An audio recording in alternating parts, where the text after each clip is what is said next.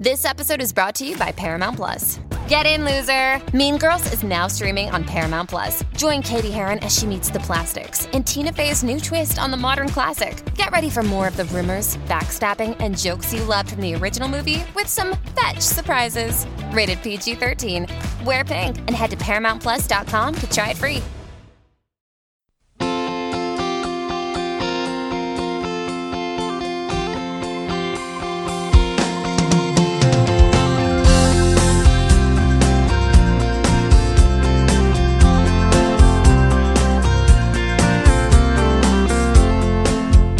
How long gone?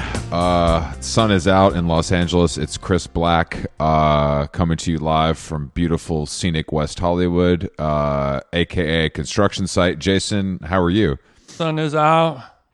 Freezing cold. Sun is... It is a little chilly. I don't know if it's Travis Scott chilly, but, you know. It's not Scott-worthy chilly.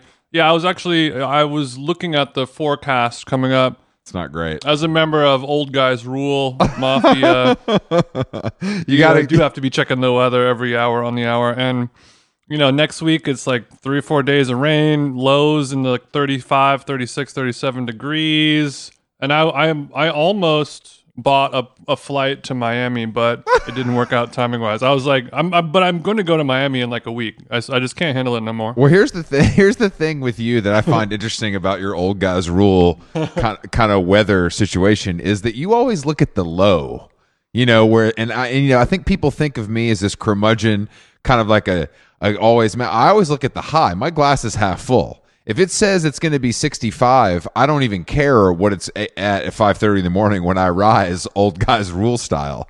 So I don't. Okay. I think you should maybe reframe how you're looking at the weather. That's something that could help you, I think. I guess since I use weather as a love language, or I don't know, me telling people the weather is my act of service that I give to others. And okay, relax.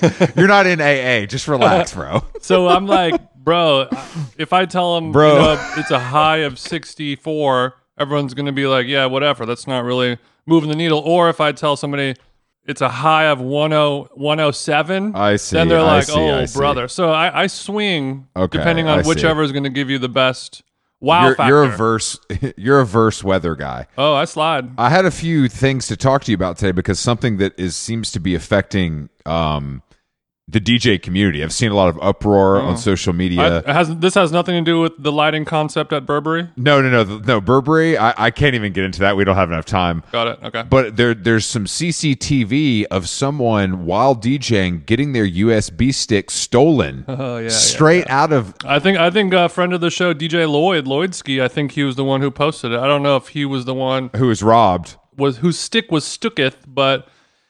I saw this. So basically, there's like security footage of a DJ booth. Mm-hmm. The club is jumping. The lads are loving it. Up the lads.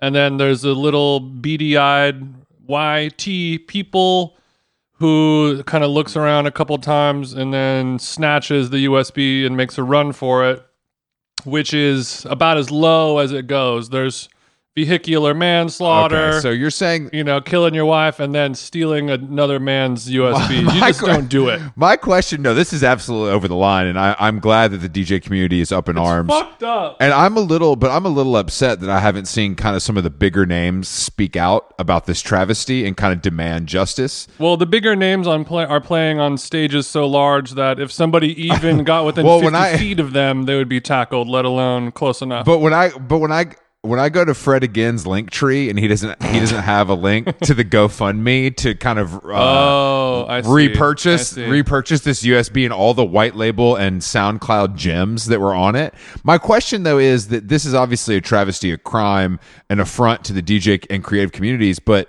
whose USB was it? Are we positive there was guaranteed unreleased fire on it, or do we think this was just like a drunk up and comer having a little fun? I don't know exactly because I wasn't there, but it appears that the USB don't do the Joe Budden shit. Allegedly, like, come on, who was it? Look, I did not mean to be buttoning. I've never heard him talk long enough to know how to emulate his speak, but.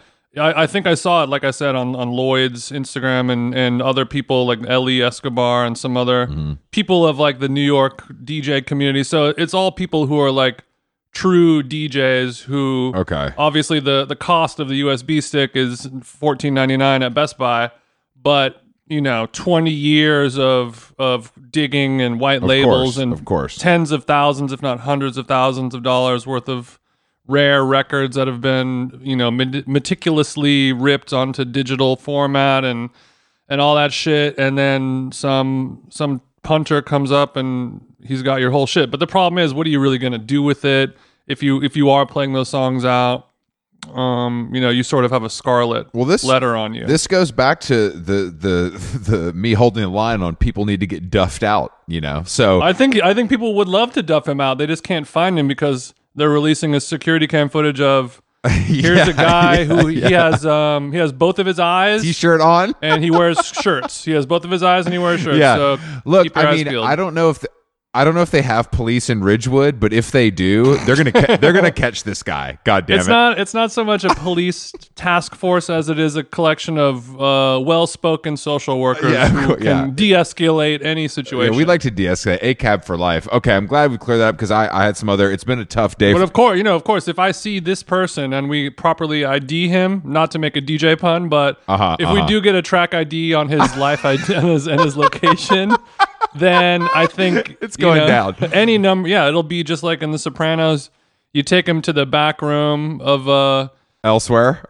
You take him into the back room of Elsewhere. Rough him up a little bit. Yeah, and you hit him with phone books. They don't make them anymore, but try to find a couple of those. They don't leave a bruise. Roll up a bag of nickels in a Scion sock, and start swinging it at him.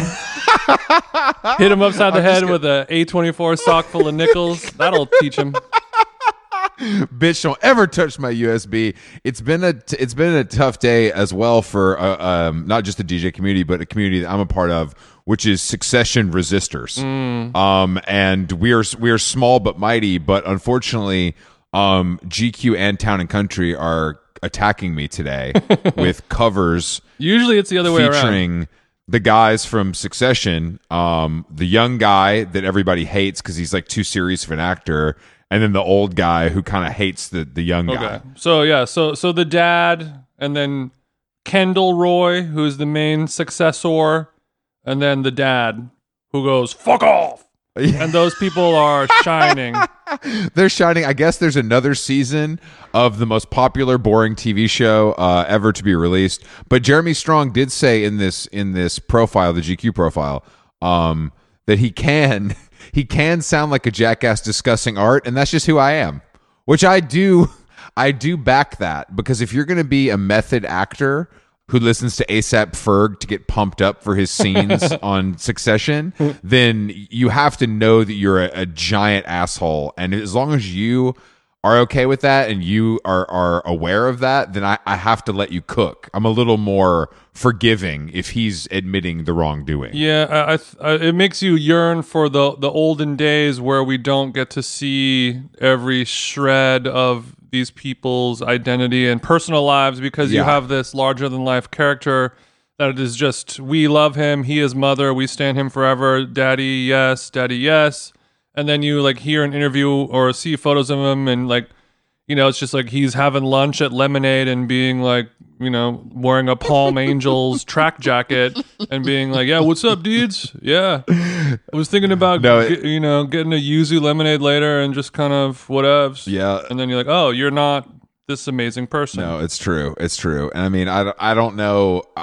I don't know if they can keep, like any other show that gets this popular, like the other show that everybody was talking about with the two gay guys, like no one cares anymore. There was like one episode where people were literally freaking out and crying and Last of Us, saying it's the best television show. They put out 3 episodes since then. I haven't seen a word about it on social media. Well, I've heard that that show tricked gay people into watching it, and now like the dust is settling, and you're starting to kind of wipe the gay gunk out of your eyes and realizing, oh, this is like a zombie show about like dudes who fight the zombie. And then you're like, okay. And it's based on a video game. And then if you're a gay person, you're like, abort, abort, abort. What was I thinking? Okay, that's good. Well, as long as the gays can abandon it, then I feel even better about not ever embracing it. Yeah. But yeah, Succession season 4, I guess, is coming soon. And I know you'll be tuning in. Of course. Well, Chris, you should watch Yellowstone. It's Succession for you people, and everyone is fine. No, well, unfortunately, Succession's. I was reading in Puck today that Succession. There's a lot of drama there because Kevin Costner. Maybe it's not for you people. Kevin Costner is leaving. Little Puck joke. Yeah, Costner's leaving, but allegedly being replaced by McConaughey. I don't know if that's an equal value. You know, I'm a little. I think Costner has a little more regalness to him, even though I love McConaughey, of course. How much regality are you looking for in a character who in a cowboy, I should say? Well, I'm under the impression that this is the lead cowboy, so he's supposed to be kind of like he is Mother Cowboy, but still a cowboy nonetheless. Mother Cowboy is the Ethel Cain Zach Bryan album coming out this fall. That's the Orville Peck memoir.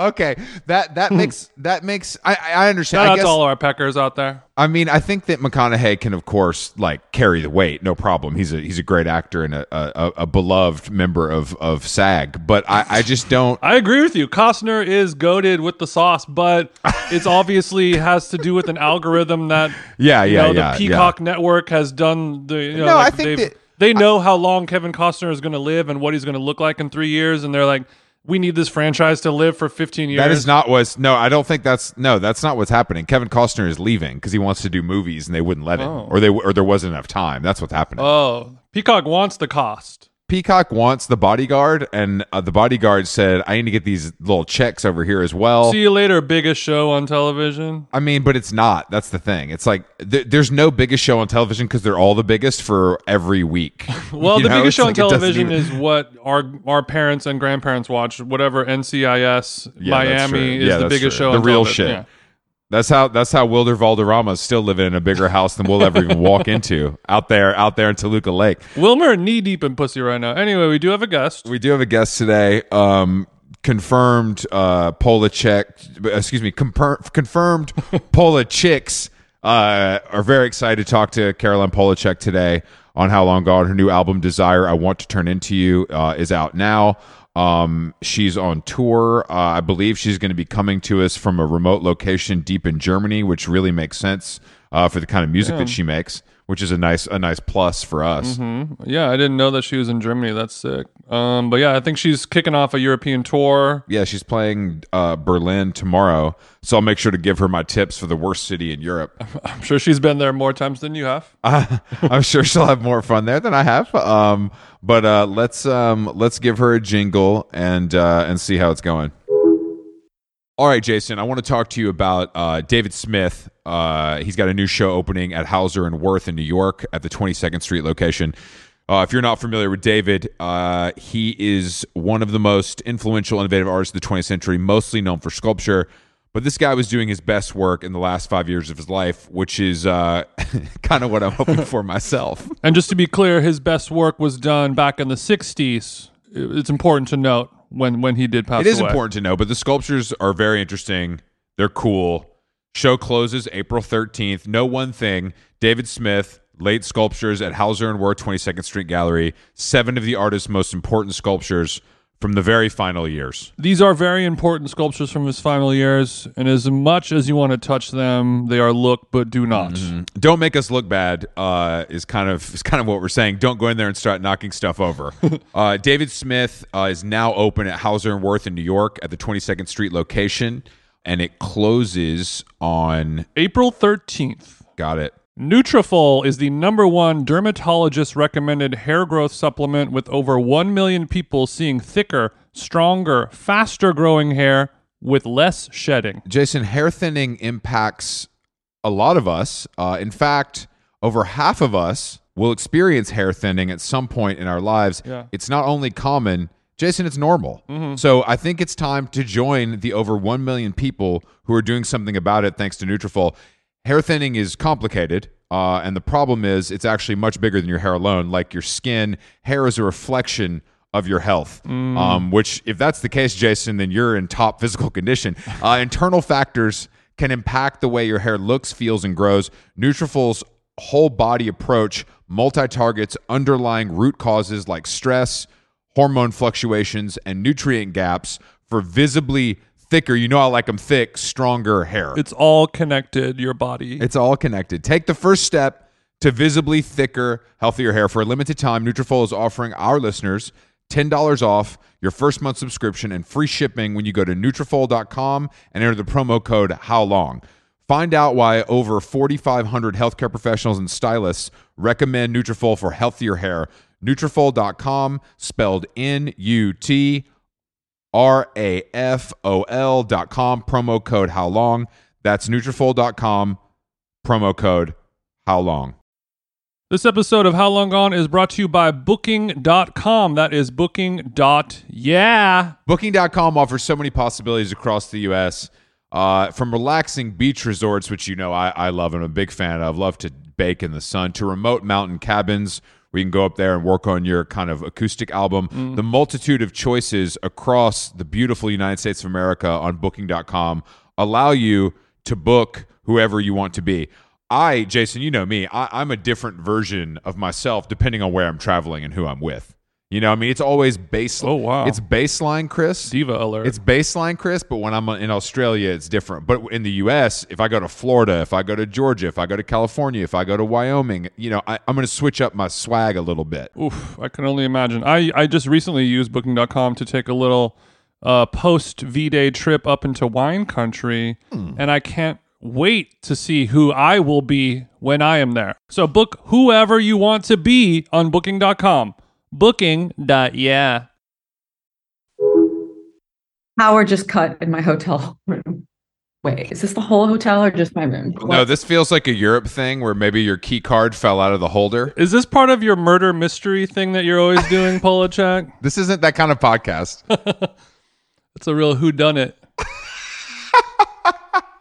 Oh my God. I mean, it feels like a good omen. It would be weird if this didn't happen. I agree. Also, the irony here is like, as you'll see when the lights come back on, this Berlin hotel I'm in is like, it looks like it was built by like Nokia or Samsung. Like the aesthetic of every single surface is like Y2K screensaver, 8 shades of blue in every room. So it's a hotel in Germany. Got it. I mean, I wish I could walk you through it on video, but the bathroom, to my memory, I've only been in there once since I checked in with the lights on. I've only been in there once. With the lights on. So you're not a big showering person. That's fine. I understand. I checked in 3 hours ago, so give me a moment. Give me a moment. Okay, I'll give you a moment. That's fine. To be fair, I'm a big showering person, not a big shampooing person, but we can get into that later. So the shower, to my memory, has this glass divider on it, and some kind of like holographic plastic is applied inside the glass. Oh, so as you move, it kind of does like a matrixy effect. Okay, what the fuck? Okay, so you're saying this sounds. You could be describing your stage show at this point. I'm getting lost, but you're saying I'm actually offended already at this point. I thought it was going to take us longer to get there, but I'm already offended. No. I'm trying to understand because I was talking to the interior designer Kelly Wursler, and she was talking to me about how it's so crazy what hotel bathrooms have become. How they try to be sexy, where it's like I don't want it to be sexy. Like I don't need the shower to be see-through. What if there's a new guest? But you're saying they've applied a holographic treatment. What if I have a new guest over and I'm not ready for them to see my privates? It's a neue Guest. Das neue Guest. But you're saying they've applied like a treatment for stylistic reasons. Everything in this hotel is applied for stylistic reasons. Yeah. Okay. Well, there's a long running thread on this podcast about my hatred for Berlin, actually. So I wanted to kind of get into it with you because I feel like you probably do quite well there and have spent some time. Is that wrong to assume? So you're already setting me up, right? No. This is. Can you rate Berlin on a Rotten Tomatoes scale, please? I'm going to give Berlin a 6.5. Okay. All right. Because Rotten Tomatoes they're a little harsh, right? Yeah. They're known for that. Okay. They're known for that. They give it up when it's dope, though. Yeah. Okay. You know what? I stand by the 6.5. Okay. But that's also just because most of my Berlin friends have moved to LA or New York at this point, so the dwindling friend count is influencing my scoring. Yeah. Yeah. That's. I think that's reasonable. I think the people and the way they treated me seemed harsh, but I also look like a big dumb American, so I kind of deserve it sometimes. Fair. You know what I mean? It's good to take accountability. I'm big on accountability. Thank you for noticing that. How many times are we shampooing annually, Polachek? Oh my God. I can't do math. I'm a musician. I can't do math. 12 months in a year. 12 months. Are we doing monthly shampoos? I'm gonna go weekly on you. In an ideal world, it would be once a week. Okay. Ideal. Okay. But when I'm doing a lot of shoots or when I'm on tour and like whenever I'm kind of more visible, there's always product in the hair and then that has to be removed. So we climb up to 2 or even 3 times per week on the shampooing, and I'm not pro it. Okay, well, I want to talk about dry shampoo next, because that seems like a popular option among the people of your community that like to shampoo as less frequently than some of us. Are you a user or not a user? I'm not a user. I think it's gross. I don't like the texture. But here's the thing: when you don't shampoo as much, your hair doesn't produce as much oil. So it's like a beautiful feedback loop. I've heard this. I've heard this story before from magazines and other publications. I believe it. It makes sense. Mine's more of a disintegration loop because I wash maybe once every month. Do you really only shampoo once a month? Yeah, I get a haircut like once a month, and that's when I wash my hair right before I get a haircut. I feel like studies show that men who reference disintegration loops tend to shower less in general. 1000%. But I be showering every day though. But I have short hair, so it's like not, whatever. The more I shampoo it, the worse it looks. Yep. You get it. Yeah, you get it. But the real question is, how often are you getting your hair cut? That's a really good question as well, because until last year was the first year of my life I ever had my first professional haircut.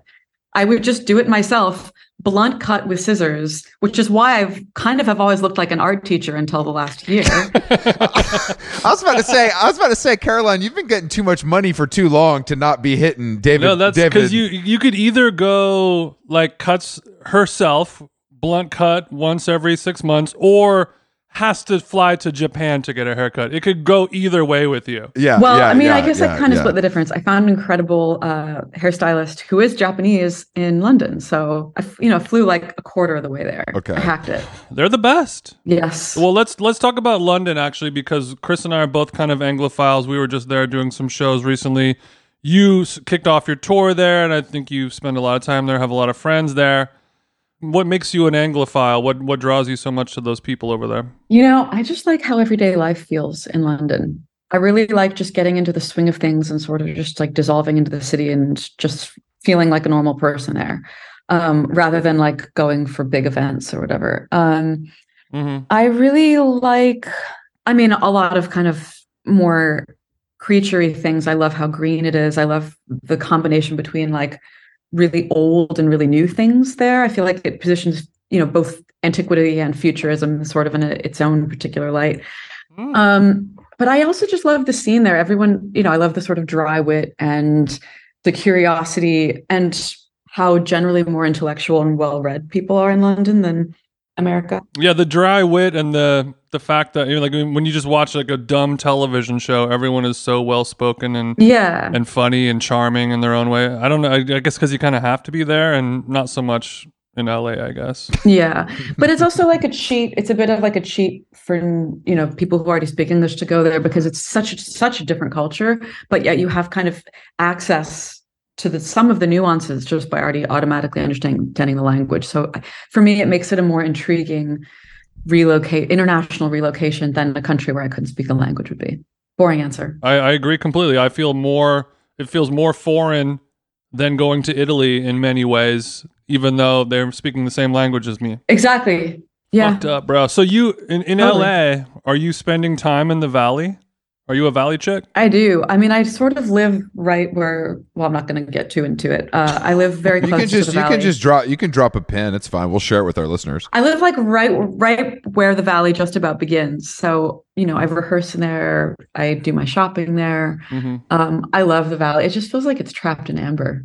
Like it's like a look at the 70s and the 80s that you don't get. Yeah, that's my favorite part about it, because it reminds me of growing up in suburbia in Southern California, a lot of those untouched mini malls and shopping centers and things like that. Which Whole Foods do you go to? Are you a Burbank or a Glendale? I'm a Burbank girl. Burbank. How do you know I shop at the Whole Foods? How do you know I'm a Whole Foods girl? Are you kidding? Lucky guess. I mean, yeah. I mean, really? Is that so weird? that you go to Whole Every Foods? guest that's been on the show shops at Whole Foods. Don't worry.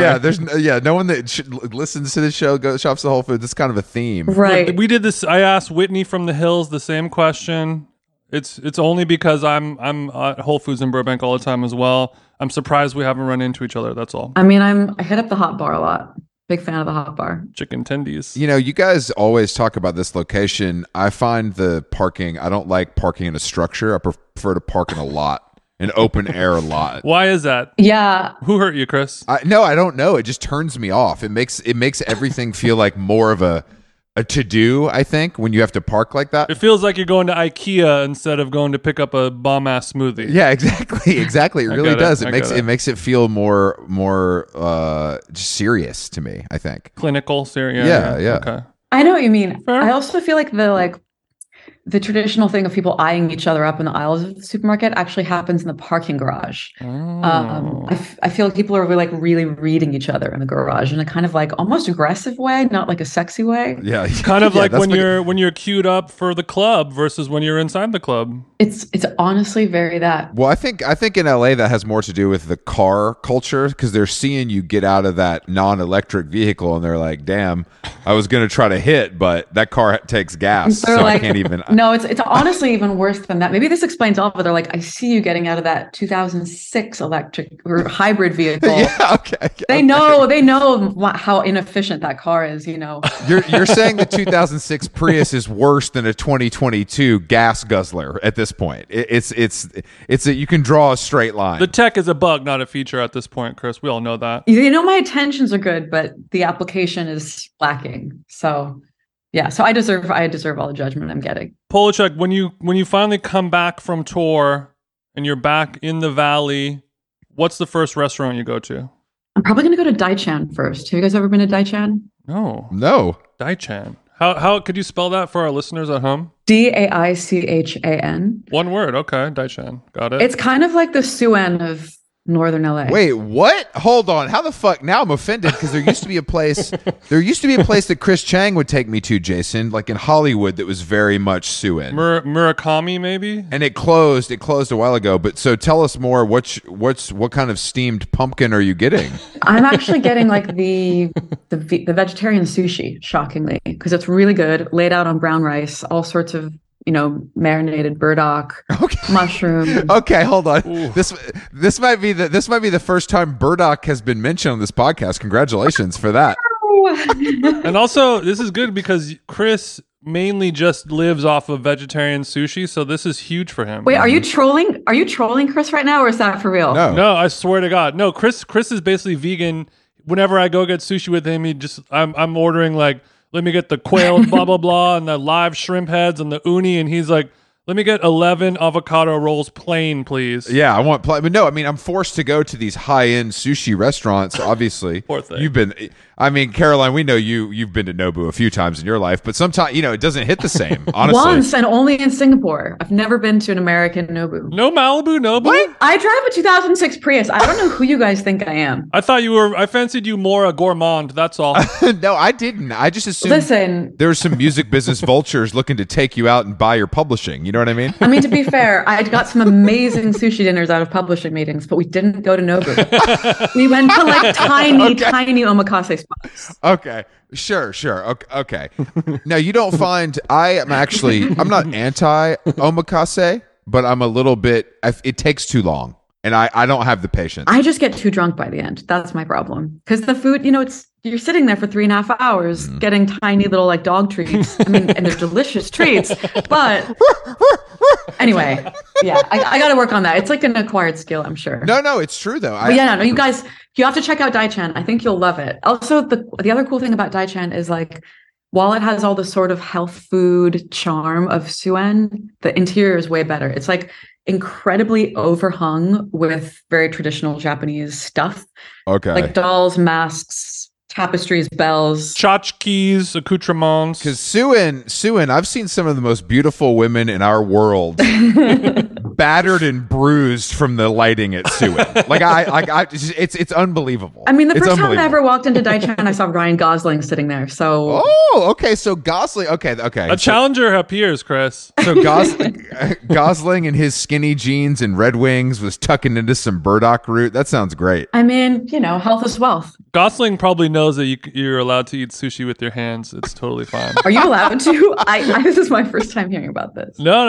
It's traditional in Japanese culture. It is no offense to pick up sushi with your hands instead of chopsticks. I read this amazing Andy Warhol interview where he sits down for lunch with the interviewer, and it takes the interviewer to the end of the meal to realize that Andy's been eating salad with his hands the entire interview because he does it so elegantly that they just didn't notice. And that was a big revelation for me. I was like, oh, you can get away with all sorts of things as long as you do it elegantly. I think it's a huge flex. It's a massive flex. Maybe it's a generational thing. We don't have the confidence. We've been taught wrong from such a young age. Just an age thing.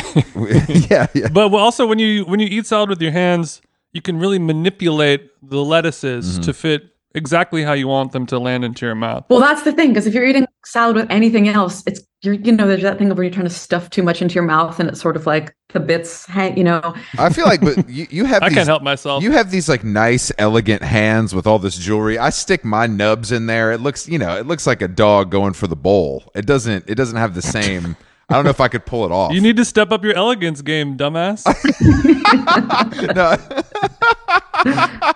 Caroline, do you ever check out your subreddit, the Caroline Polachek Reddit forum? Admittedly, only when I'm scared of leaks. Because it do be the closest to you sometimes. You know what I mean? Yeah, and thankfully there are people who are better at screening leaks than I do, but sometimes I just want to get a read. Yeah. And so I just see on Reddit what's up. So that's the only real reason. Yeah, I think it messes my head too much if I look at those kind of forums, so I just don't really look at it. No, it's better that way. I honestly kind of forget about leaks. It feels like something kind of from a different era, but I also feel like it happens again. I don't know. Now that everything is so digital, it seems like it's even more. It's probably more of an issue. Is that fair to say? I mean, to be honest, I have no idea actually, because I've only lived now. Sure. I guess leaks.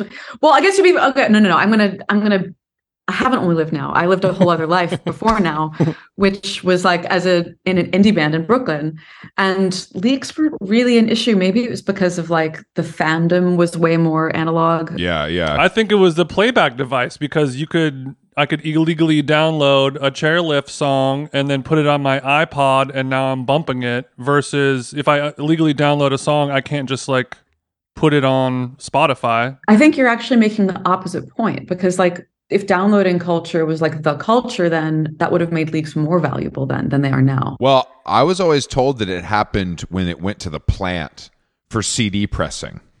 I was always told that was the point in which it was open to stealing back in the day. I mean, I think record labels have planted that myth because they want to take themselves out of the equation. But let's be honest, the majority of the people who have unreleased content are, of course, at labels. I don't really have a label, so that for me, that's not an issue. Don't come for that A&R consultant. He didn't leak anything. He's just with his kids in New Jersey. He's having fun. I hate A&Rs. You know what? But the A&R's intern has an intern, and that guy has an intern as well. So yeah, you're right. And they have a toxic friend who is going to get those MP3s out of you. And that friend has a drunk roommate.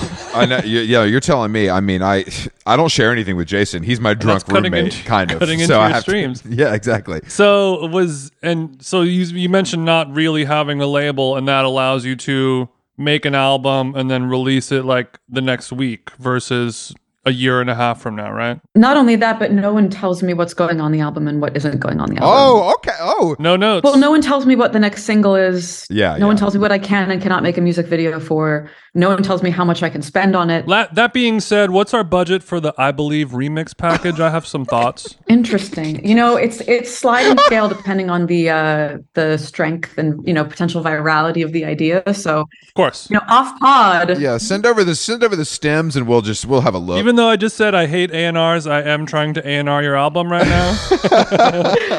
But I hear a song like that and I'm like, I think of all the amazing people that would remix this into the perfect whatever version of it, you know? Well, shoot some over. Who's remixing? I can't think of any right now, of course, but off pod, let me hit the bong and really live with it for a few. No, Jason knows his worth here. He knows A&Ring shouldn't be free, It's fine. I get it. We'll go to Daichan, figure it out. You can pay. It's no big deal. Yeah. My Amex is down. It's down? I thought you meant it's down like it doesn't work, but you mean it's down like it's when the bill comes. It's on the table. Okay. She's smacking it on that Daichan table. What does it mean to not have a label? I think this is pretty interesting because I think that people, when you're at a level where you can actually make the decisions yourself and you don't need...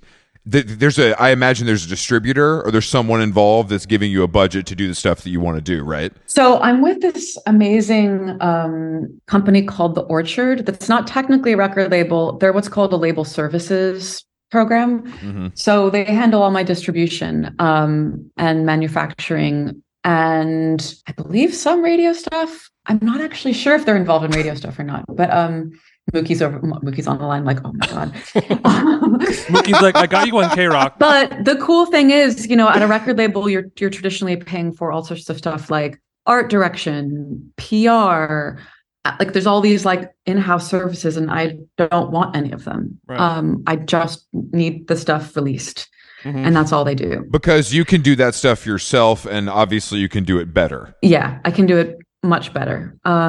So I started my own record label called Perpetual Novice that is serviced by The Orchard. All right. Now, are you planning to put out other people's music or is this just for you? I've actually had some people DM asking if I would release their music, which is a massive compliment. And actually, up until that point, I hadn't even considered it. I think it's something I'd like to approach in like 10 years or something. But at the same time, my first question for artists is I'm like, why do you want to be signed? Like, what do you think I can do for you besides post you to Maine? You know what I mean? I should maybe just charge to post to Maine, but like, also, I'm not even really like that kind of IG girl. Well, having the cosign on, like if somebody has grown up just idolizing you and your music and they think that you're just the next Beatles, and to have you put your stamp of approval on it enough to release it, that could mean the world to somebody. It's funny. I have a playlist that I religiously maintain. Like every 3 months, I add 3 hours of music to it. It's called If You Please.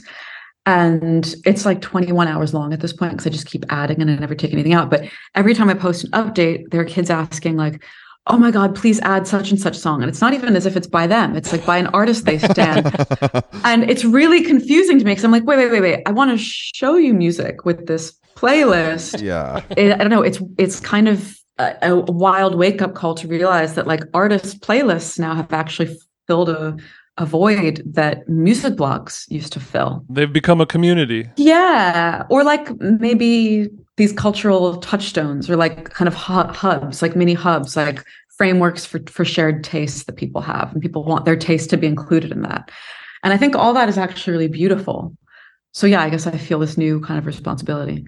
I just feel like you've been doing this for a very long time, so you've had every sort of label situation one could have.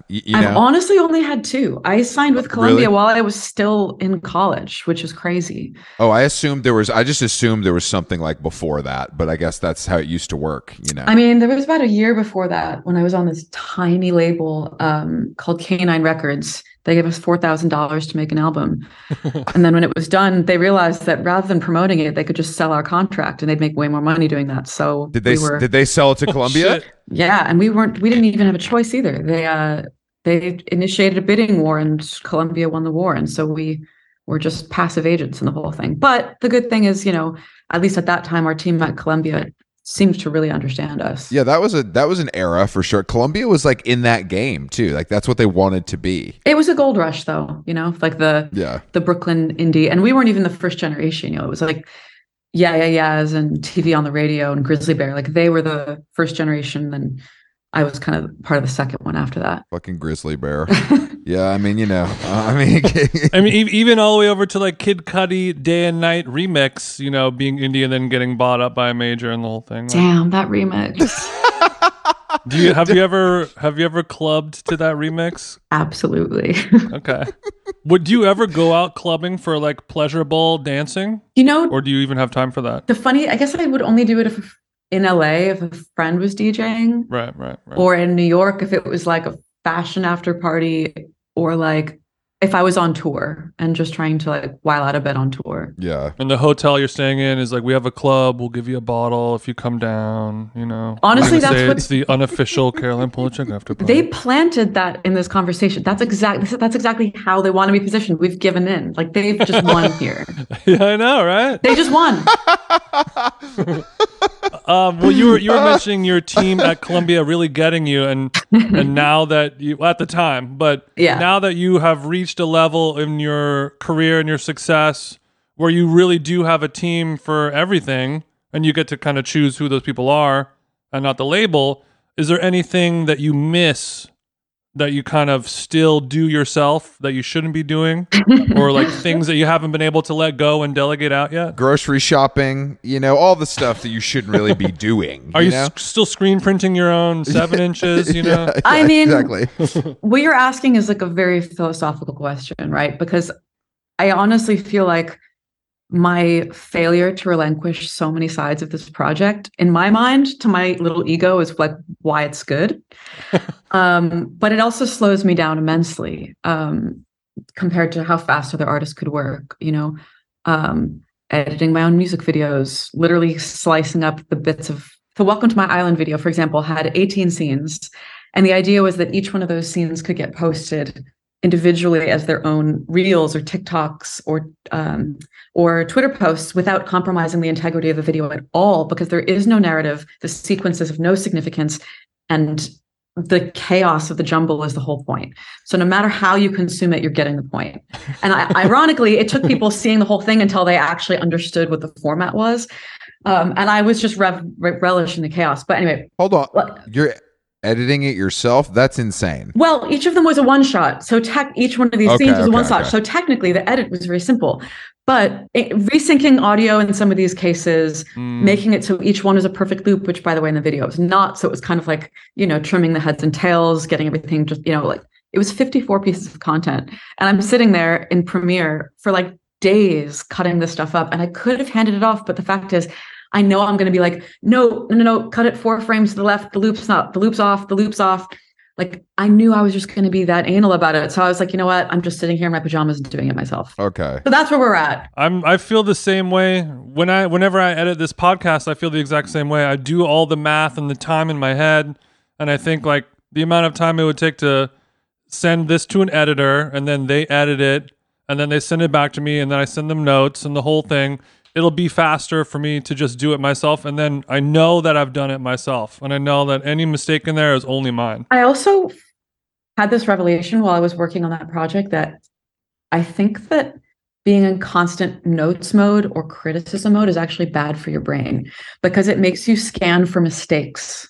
You know what I mean? It makes your first look at everything be negative and scanning for mistakes. And it turns your job into playing defense. And I think that's really bad for a creative brain. Damn, bro, you just fucked me up. That's good stuff. I think it's bad for you. Yeah, no, I think it is too, but it's also a necessary part of life. So you have to figure out how to live that way. So I think the exercise here is when we're scanning and criticizing and we find good, amazing things, then we have to really take the time to praise that.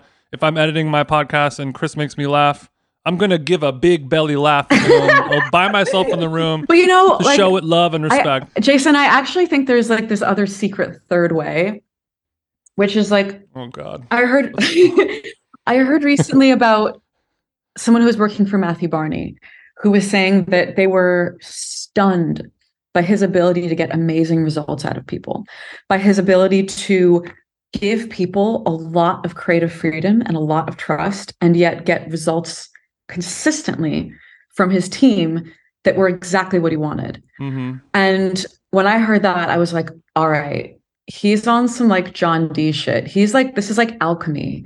Right. And I think, first of all, it takes like you being far enough into your career that so much context is given ahead of the assignment.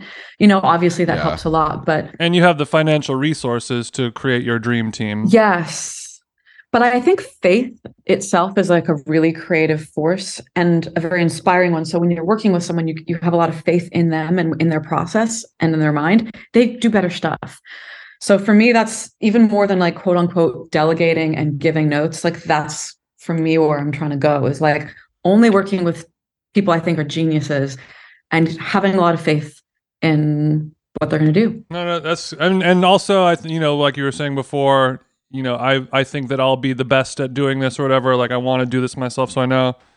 Knowing that there's a chance that somebody out there is better at doing this than you are, which is a tough pill to swallow sometimes. No, that's wonderful. That's not a tough pill to swallow at all. It's like, if you're better at it, then please do it. Please. I haven't met anyone better than me is the problem. But if that does ever happen, oh man. I don't mean to burst both of your bubbles, that there are people better than both of you at some things. I just want to let you guys know that. Thank God for it. Thank God. I needed to hear that today. Caroline, I don't know what your 3-pointer looks like, but I guarantee you there's somebody that's doing it a little better than you. And Jason, I can't even count the things that people are better at than you. Wait, what's a 3-pointer? Exactly.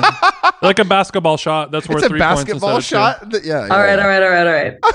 Is it supposed to be like the thing you're really good at? It's like considered to be a sniper style. Like if you're really good at that, you're kind of like a go-to. It's an important factor because it's worth. Most baskets are 2 points. This one is worth 1 more point, so it's obviously valuable. Okay. Did you grow up playing soccer as a child, Polachek? What do you think? Yes. I think I played it like really resentfully as like a 10-year-old and haven't played it since. Okay. Walk us through like a 14 to 15-year-old Caroline in Connecticut. What's going on? Okay, you picked the most like pivotal years of my life, or like in terms of my changing. Well, 15 years old, I was like significantly, I was a very late bloomer. So when I was age 14, I looked like a child. And then between 14 and 15, I like turned into a Jessica Rabbit mode. Va boom. I'm still waiting for that to happen. It could happen. I'm still waiting. Yeah. I'm blowing out these birthday candles, But okay. And that was like, that like helped my confidence so much because like I didn't have boobs, I didn't have much of a social life, and then suddenly I was 15 and got a lot more attention.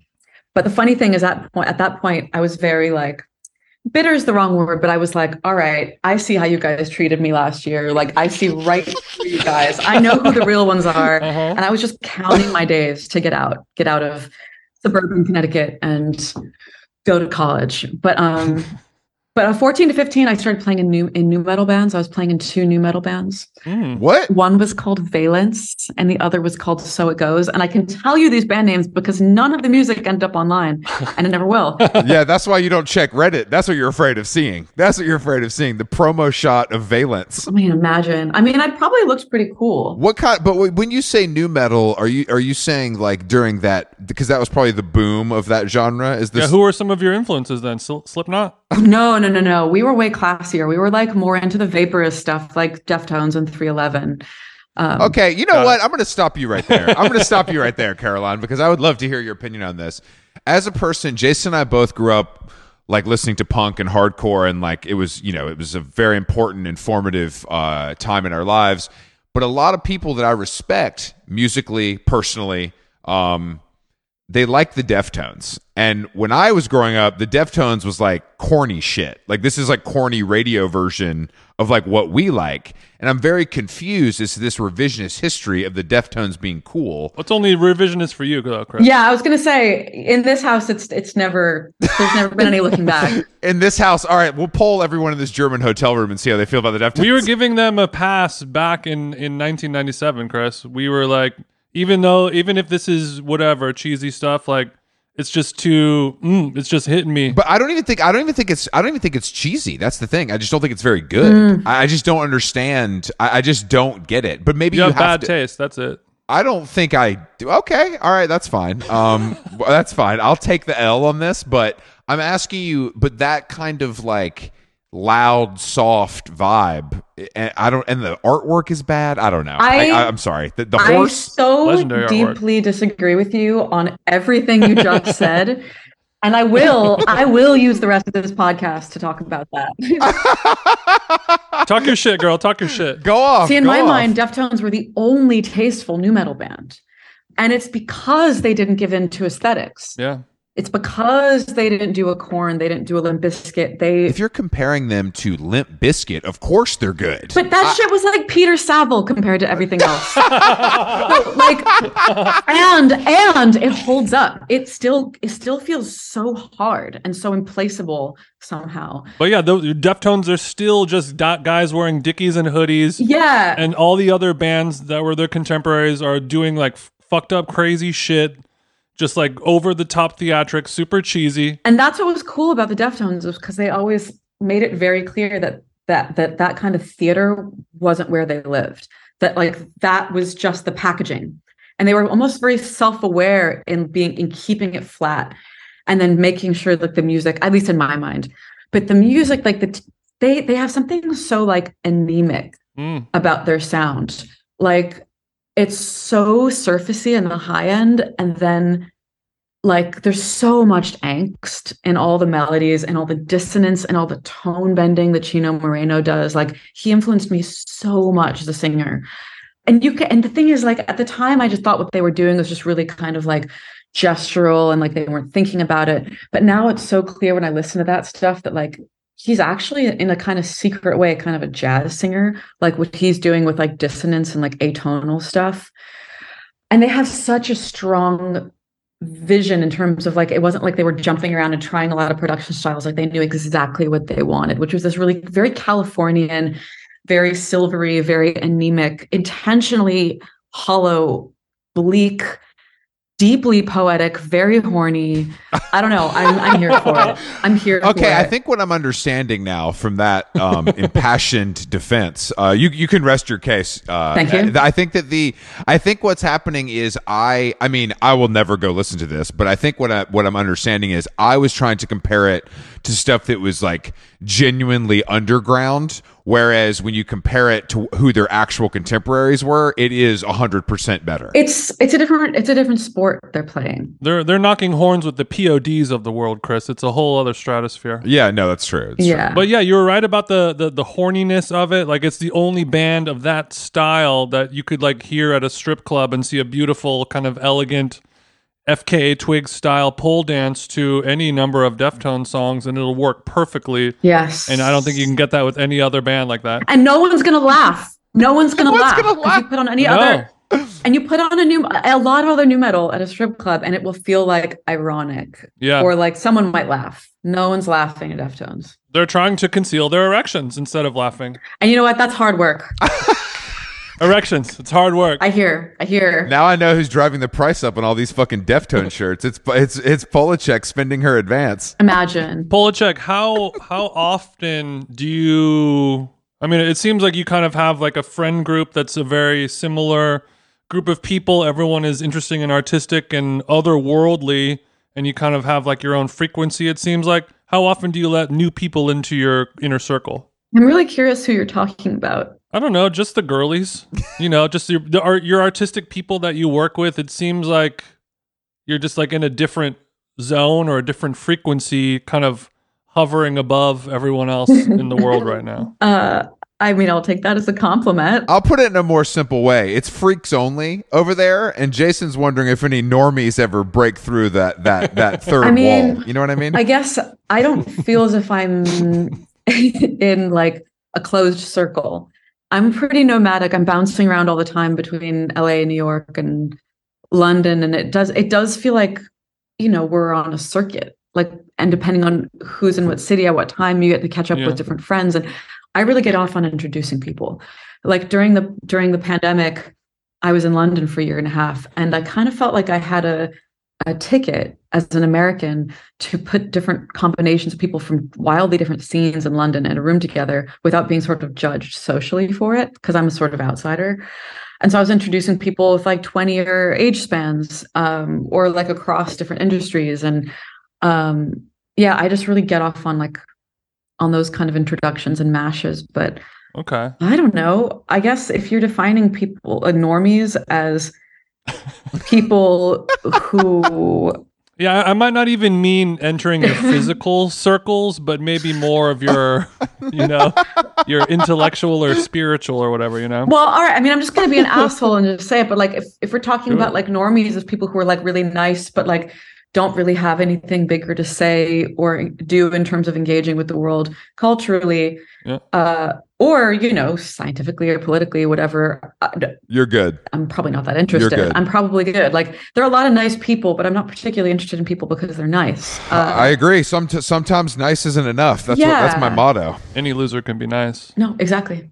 Exactly. I think what Jason is saying, do you have room in your social circle for a 6'9" podcaster that lives in Glendale and does dabble in the dark arts himself? Wait, Chris, I thought we are already friends. No, yeah, you are, but I think that it has to be solidified with a meal. You know what I mean? For Jason, food is his love language. So it's like, I think that's just something to keep in mind during this friend courtship. All right. Rewind a Daichan. Do you you said you get off on introducing people. Have you ever put together a seating chart for a dinner party? I have actually, yeah. I think seating charts are so important and like Speak on that, sister. and merciful because there's nothing more awkward than when you show up at a dinner and there's no seating chart because it becomes so you can offend people so easily. It's true. Or you can get stranded so easily and then have a bad time. So I don't know. I think it's actually very irresponsible to not do a seating chart. I agree. And sometimes you can be stranded alone and for no fault of anyone, just the way the cards lay and you're fucking up a lot of people's nights. Are you the type of person that likes to separate couples in a seating chart or do you put them together? Well, isn't there a traditional rule that if they've been together for more than a year, you separate them? Oh, I've never heard that, but that tracks. I didn't. You really are a master of introduction. I didn't know that fact. Apparently, I mean, I've heard that's the traditional rule, but honestly, it just depends on the linking. If that couple only have one other social link there, I'll probably sit them together and then link on either side. You know what I mean? Do you think there should be someone in the middle of the dinner table that's sort of the maestro of the evening? And is that person ever you? I like putting the maestros at the edges because if you don't like activate the edges of the table, you're going to get all the conversation. You're going to get one conversation in the middle of the table and then dead ends.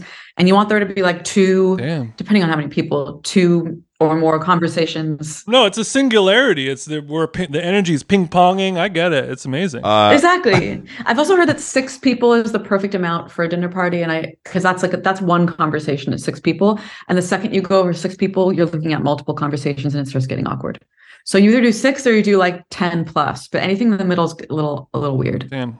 Once the music career trickles off, you really do have a future in event planning and coordination, I think. Let's go. It's my backup plan. Let's fucking go. I could see you with the headset making sure the dinner's going well, checking on everyone. I actually do think there's like a big hole in the market for like cool wedding planners. I agree with that. The wedding industrial complex throws off so much money that there's got to be someone cool. I think it's a dangerous water to swim in. I think people know that there's a lot of money to be made, and if you come in trying to go hard the wedding industry, and they're going to put the kibosh down on you. Mm-hmm. How much yelling can you take from a mother? How much will you cry if a mother yells at you? Can you handle it? I didn't say I could handle any of it. I just said there's a hole in the market. Okay, all right. I'm not filling that hole. Fuck no. I'm busy, bro. Leave me alone. I don't need a new job. Relax. Has anyone ever had one of your songs be like the father-daughter dance at a wedding before, or like a first dance? Have you seen that? Oh God, I mean, I don't think I make sentimental enough music for that. You wouldn't be able to emotionally handle that, even if you did see a video of it on TikTok. I feel like I have seen some goofy wedding dances with "So Hot You're Hurting My Feelings." Oh, like a flash mob. Yeah. I forget the context now, but I think that song's made it into a few weddings. Like what's the movie, the rom-com where the band's playing the Beatles song at the wedding, and then like the live players? Maybe you guys don't know, but I'm imagining that happening at a wedding, and somebody pops out and they're playing like a theremin, or some more ethereal instrumentation. I don't know. I think Jason, you are that wedding planner that we need to see in the world. Places. He's a known producer of events. So just, these are just, a wedding would be a little more high end and a little more. Yeah, I'm actually getting married in June, and I have Congrats. Grazie. It is in Toscana, of course, but I have to DJ my own. I'm DJing my own wedding. What do you mean you have to? What do you mean you have to? Diplo's NA. Because I can't afford Diplo. No, because I can't afford a DJ that I would really want to DJ my wedding, and I can't just hire a random local wedding DJ and hope that it works out. So I'm going to make a 4-hour long wedding playlist on Ableton. Nice. Basically DJ Them Jeans, this is your life in music. Like, this is my... Wait, that's so smart, actually, because every couple always has those songs they want played anyway. Mm-hmm. And also, no one wants to look at a wedding DJ. Mm-hmm, exactly. So why bother? And I know exactly how long the songs need to play for. You're going to put that Robin song exactly in the right place, and people are going to lose their fucking minds, man. It's going to be sick. Wait, Call Your Girlfriend? No, the one... Is that the one? It's Call Your Girlfriend or... Dancing on My Own. Those are single. Both of which single girl anthems, thematically, not wedding girl anthems. No, thematically terrible songs. Those are guys. I haven't been to a wedding in 10 years that hasn't played Dancing on My Own because it's a great song to get people pumped up. Yeah, I guess there are other people at the wedding who are single and need to get fucked. So you put on some of those Robin songs. You just put on a Robin song. Okay. I mean, it's a classic. It's just such an upbeat. It's weird. It's fully crossed over into every normal person knows that song and gets excited when they hear it come on. It's canon. It's totally canon. It's in the I Follow Rivers Magician remix canon. Yes. Any wedding, I don't care where you are, from Croatia to Kentucky. I feel like the EDM Summertime Sadness remix is in there as well. Ooh. Oh God. In that same playlist. Oh God. Are you a Lana head? You know the one I'm talking. Of course I am. I love Lana. Right. What is have you met her? Do you guys have a relationship? Yeah, I mean, weirdly, I met her before Lana Del Rey even existed. I met Lana when she was still Lizzie. Yes. And we've crossed flight paths, very kind of randomly and occasionally. We're not close. I just see her around sometimes and I really admire her. If you see her at the airport, you'll give a little fist bump and keep it moving, but we're not gonna kiki for an hour. I can't even imagine Lana ever even being visible at an airport. I totally agree with you, and I feel like because of her what she's doing right now, she's definitely flying commercial. She's United. She's flying United and sitting in the back of the plane because that's part of the thing. She's in a Greyhound. She's in a Greyhound bus. She's in a Greyhound with a gun in her purse.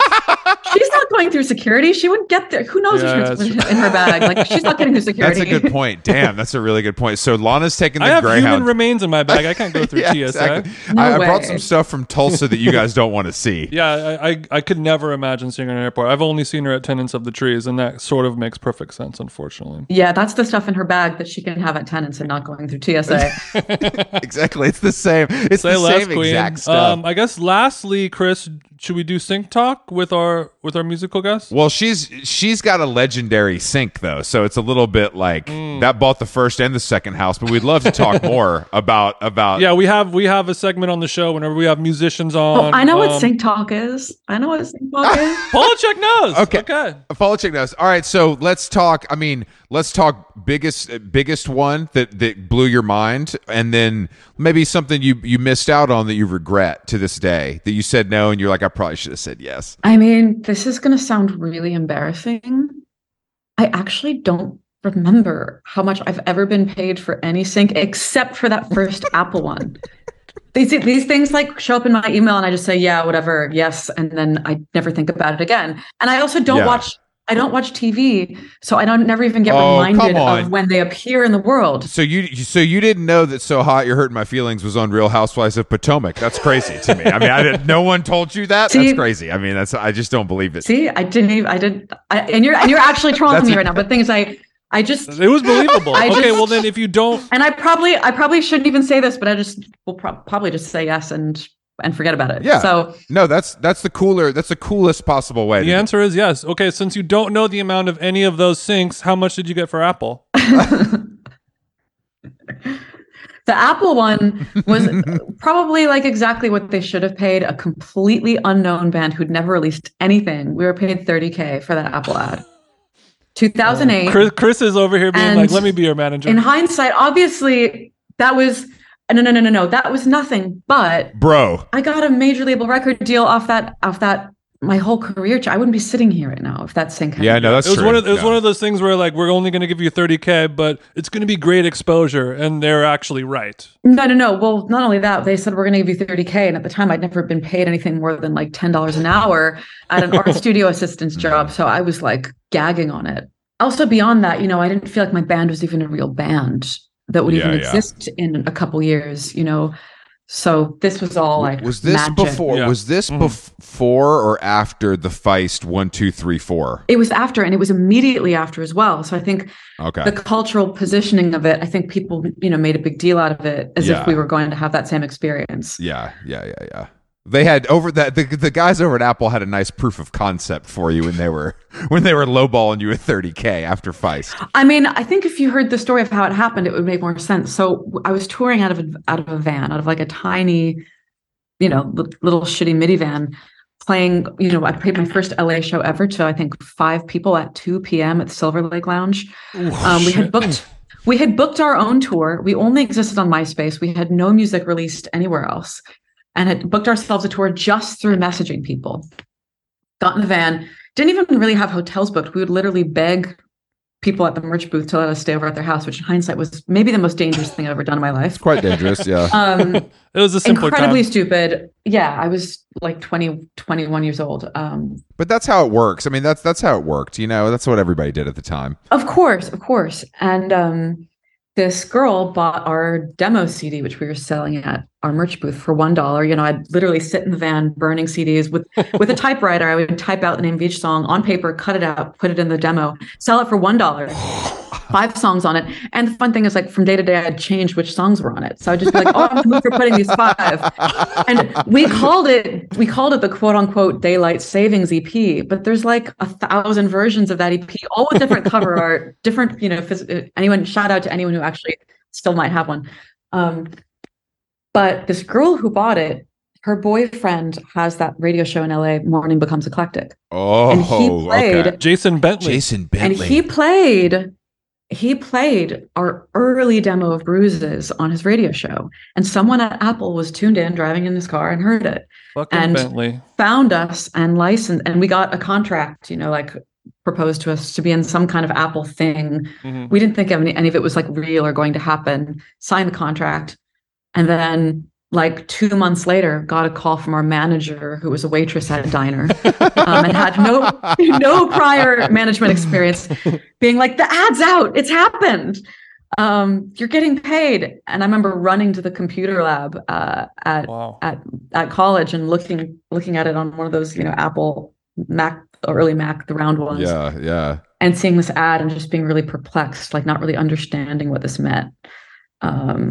And then there was suddenly like Universal and Columbia like fighting it out to sign us. So anyway, bizarre. That's bizarre. Great. But my point is, at the time, we weren't worth any more than 30K. Yeah. I think that's a good attitude to have. And I think it is. You're right though. Like there's a value there that's not monetary. So you have to look at it. And you don't really have a leg to stand on in negotiations if you're like, you know what, I want 300K. And they're like, cool, there's a million bands that will choose instead of you. I mean, there are bands who would literally pay 30K or more now for that same opportunity. So yeah. Who knows? I'm very lucky. Although, spent the next 10 years fighting back against the reputation that earned us. So it's a yin yang. Oh, well, I think you're all good now. You've won that battle, and now here you are.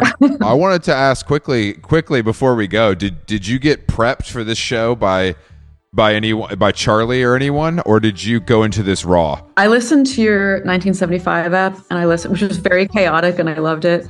Although it was very bro-y, I was like, oh wow, okay, can I go this bro with you guys? And then I also listened to your Charlie app, which was great. Okay. I just like to. I wonder if because some people ask their friends, some people just listen and do the homework. It's usually one or the other. Thank you for taking the time to do the work, though. Yeah, thank you for doing the work, Caroline. You know what? It was a pleasure, and I look forward to doing more of that work all the time. God bless. There you go. That's it. Yeah, you do have an album to promote, so that's a good attitude to have. Thank you for coming on the show. We appreciate it. My pleasure. Thank you guys so much.